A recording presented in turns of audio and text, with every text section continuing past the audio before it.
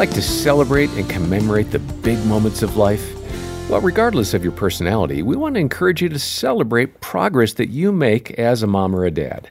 I'm John Fuller, along with Dr. Danny Huerta, who heads up our parenting team. And I wonder, Danny, as your kids have aged, have there been moments where you and Heather kind of high-five each other, either quietly as a couple or maybe with the kids as well? That kind of parenting win? That parenting win, I love it. I would say, we've hugged each other before and said, hey, this is going well. Good job. I can tell it's a very emotive family. Yeah, I'm a celebrating Latino, right, John? And so you just live large anyway. Celebrate. Every moment is celebrated. We love to celebrate in our home. I'd say I'm more of the celebrator. My wife is very task-focused, and she's been learning how to just pause and celebrate, and we've needed that task-focused side of who she is, and it's part of being a team. She and I have really worked hard at being intentional with our kids, and through all the imperfections and all the moments where it hasn't gone just right, you've had those. We've had plenty of those, and to look back and to think through how God has been through it all with us and has constantly been there is something to celebrate in a big way, and that our kids love Jesus. We celebrate that. And the other day we were driving, and I said, honey, both Alex and Lexi love Jesus. And we just looked at each other and smiled. Yeah, those are rich moments, and we want to grab onto those and commemorate those. To that end, let's go ahead and hear part of a conversation with Courtney Ellis. She's back, and she and Focus President Jim Daly talked about the need to recognize the good things. All right, so the spiritual practice as a last-born, my favorite, celebrate! Let's have a party! What is that about? Celebrate. It feels like it's a little of an antithesis to how we should behave with God. Yeah. Be serious. Right. Be very serious and kind of grumpy all the time. It's not who the Lord is. No, it's not at all. not. Celebrate. Jesus was a master of celebration. We find him always with his friends, reclining at the table and making the wine at the wedding and going to the feasts and the festivals, even when he had to go in secret because people were after him. He goes to these feasts and these festivals. So Scripture is filled with celebrations. There are all of these feasts and festivals in the Old Testament, and then there are many new ones in the New Testament. The early church had over 200 feast days every year. They had more feast days than not feast days. And then there's the weekly celebration of Sabbath, where we remember that ultimately the work is the Lord's, and we're invited to rest from our labors. Eugene Peterson talks about the Sabbath as a day for praying and playing. And I used to major in the praying and forget the playing. But why was that hard for you? I mean, personally, that celebrate part. Why did that seem to be outside the orbit for you? Firstborn, maybe? Yeah, I mean, was it just that sheer responsibility thing? I had not really sat with Jesus as a full person. And I would read more deeply into this is what you should do. And I wouldn't read as much about who Jesus was and the fact that he enjoyed these things so much. The Message translation says that you called me a lush, right? There's this idea that they see him enjoying the wine to the point where they're like, this guy. Which the Pharisees did. They said, he's laughing and having too much fun. Yes. The kingdom of God is serious. And I don't think it is. I think the kingdom of God is deep and playful and winsome and holy. And it's all of it. God calls us to celebration because in celebration, we form greater connections with God and greater connections with one another. There is a holiness to play. Yeah. There's a holiness to joy. Our church is, walking out of this pandemic like every other church in the country, and we've had to invest in live stream technologies and new cameras and new lighting and all of these things. Our best purchase, a couple of ping pong tables for the patio. Now we're talking. Honestly, people stay and they laugh and they play and they're like, I'll catch you next Sunday. I'm playing you next Sunday. And folks we would see once a month, we're seeing every week because of celebration. Yeah, being present. You share a sweet story about an expected celebration you experienced with your son Lincoln during a weekend retreat. What happened?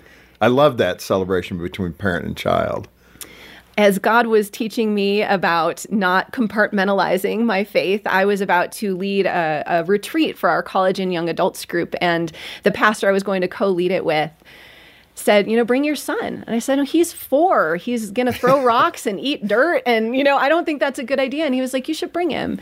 And so I brought him. And the final morning of the retreat, this pastor led a service of communion and talked about Jesus and the Last Supper and what it means to give your life to the Lord. And I looked over at my little boy, and as far as I could tell, he wasn't paying any attention. He was digging in the dirt, and he was begging the older kids for candy and snacks. And and then I brought him home later that day, and he said, Pastor Steve talked about being a disciple of Jesus. Can I be a disciple of Jesus too? So he was listening. He was listening, and he wanted to pray this prayer of salvation. And I'm married to a PhD in theology. I always thought that would be Daryl's moment. And Daryl was at the store, and I was like, all right, I guess it's me. And so we knelt there on the carpet in his bedroom and prayed. And that wouldn't have happened if Steve hadn't said, bring him. It's going to be fun. Yeah. And for that person that does take their faith seriously, that's admirable. But you do have to have life in that. And I think of the Lord, if you've lived your entire life, you're 80 years old, maybe older, and you've just been this very serious person about your faith and maybe again with your temperament. What word do you have for that person to say, enjoy what God has given you? I mean, experience it, not just be a scholar about it. Yeah. And I think it does speak to the spirit of the heart. That's why the Lord wants us to celebrate, because it breaks us out of our kind of high and mighty self. Celebration takes some humility, that you're not going to act in a sophisticated way. You may even be ridiculed like they did to Jesus. Yeah. I think that's one of the reasons that Jesus invites us to come to him like little children. Children know how to celebrate. And so for the person who says, my faith has been so serious for so long, I would just say, God gives you permission. God invites you. There is no reason we have so many types of food. There's no reason we have so many types of birds. There's no reason we have so many sunsets. They don't serve a purpose. They are for our joy. Yeah. And they're for our flourishing. And when we walk more deeply into that country of joy, which is our native land, God is glorified. It enlivens our faith. It deepens our connections with one another. Well, Danny, following up on what Courtney said, why does it honor God when we actually enjoy time with our kids? Well, they're a gift from him to us. We get to enjoy the uniqueness of each of the children and to be transformed and shaped along the way as parents with our kids. And that investment of time with them is something that God finds joy in, because in his design, we are able to discover a deeper understanding of our relationship with him.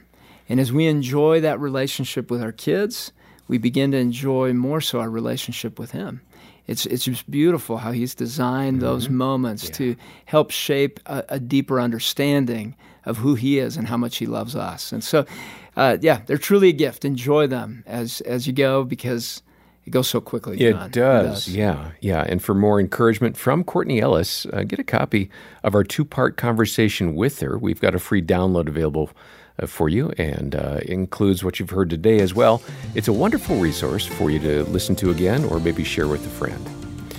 And Courtney's book is a terrific resource. It's called Almost Holy Mama, and it has the same kind of stories and insights and authenticity that you heard from Courtney today. We'll send that book to you when you make a donation of any amount to Focus on the Family today. Make a monthly pledge or a one-time gift, and the link to do that is in the show notes. We'll hear from Ashley Willis next time, talking about finding peace as a mom. For now, on behalf of Dr. Danny Huerta and our entire team, I'm John Fuller, and thanks for listening to the Focus on the Family Parenting Podcast. As a parent, it's easy to find myself sitting backseat to my kids, in the back seat. It's tough to be a step ahead, and full honesty, I'm pretty hard on myself when that happens. But I've found Practice Makes Parent, a podcast from Focus on the Family, hosted by Dr. Danny Huerta and Rebecca St. James. It helps me be more intentional and not feel alone when things get tough. Everything they share is practical and well-practiced, and I can use it right away. Listen to Practice Makes Parent wherever you get your podcasts.